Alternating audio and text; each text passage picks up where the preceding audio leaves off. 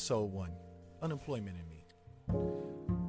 This is something that's near and dear to my heart, and I just want to talk about it. Go over some statistics, and I think we need to look at some of these employers and ask the question.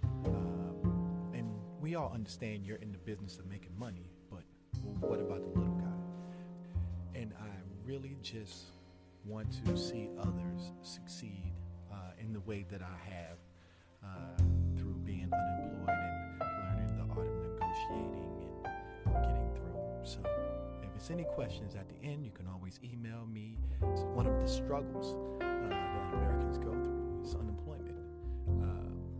And it's more serious now after the pandemic than it was prior to it. Thing is that we need to look more at the employer instead of pointing the finger at the employee in order to get people back to work. I think it's a lot of questions and some things that need to be answered by ourselves as people. We're going to start off with some statistics, and then we're going to work our way on in.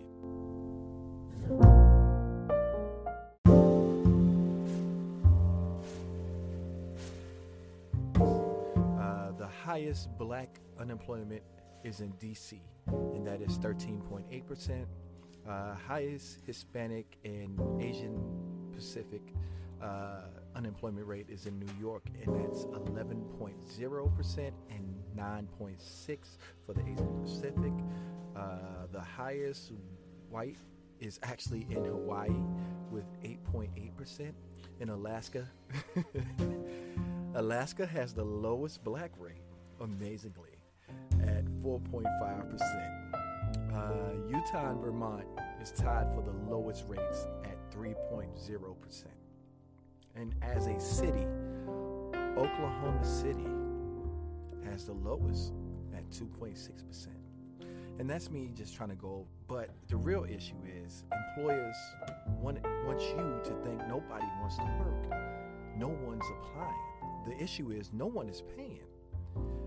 And let's take a small glimpse of the most important parts of getting paid. Living expenses, rent, housing prices, food, gas. And gas is a very hilarious one.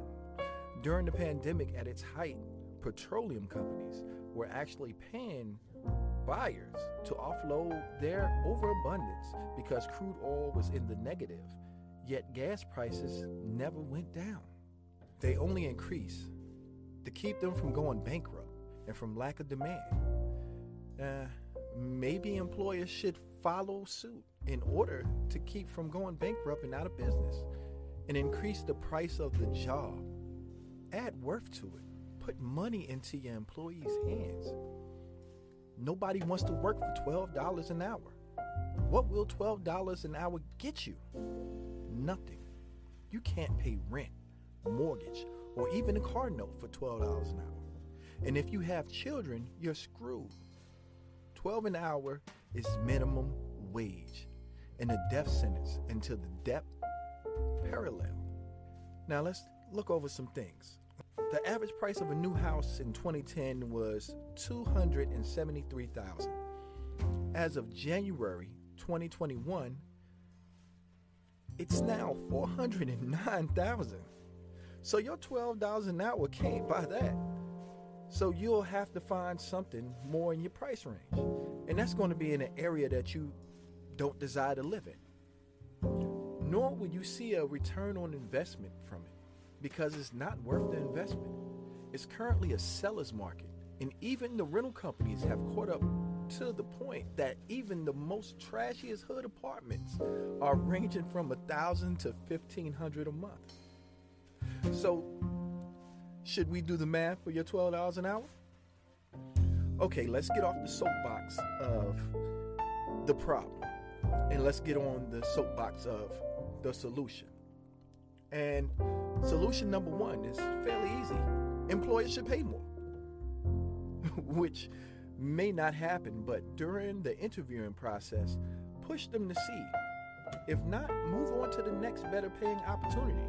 Even if you like the place, you moving on may not benefit you directly, but others coming behind you. Solution number 2. Well, I like my job. I need this job. Okay, I understand you. I got kids. I understand. My suggestion is to save. Save. Even if it's $5 a week, save. Once the end of the year hits, invest in yourself. Learn a new skill set and build on that every year until you get to the point you can start your own business. Which brings me to number 3. Solution number 3, start your own business. You got a skill set, you got that drive, you got a gift to gab, a little bit to invest in your vision. Go for it. Don't let no one deter you or make you feel like you can't do this. You can. In closing, hi, I'm Kenneth, and this is your support crew.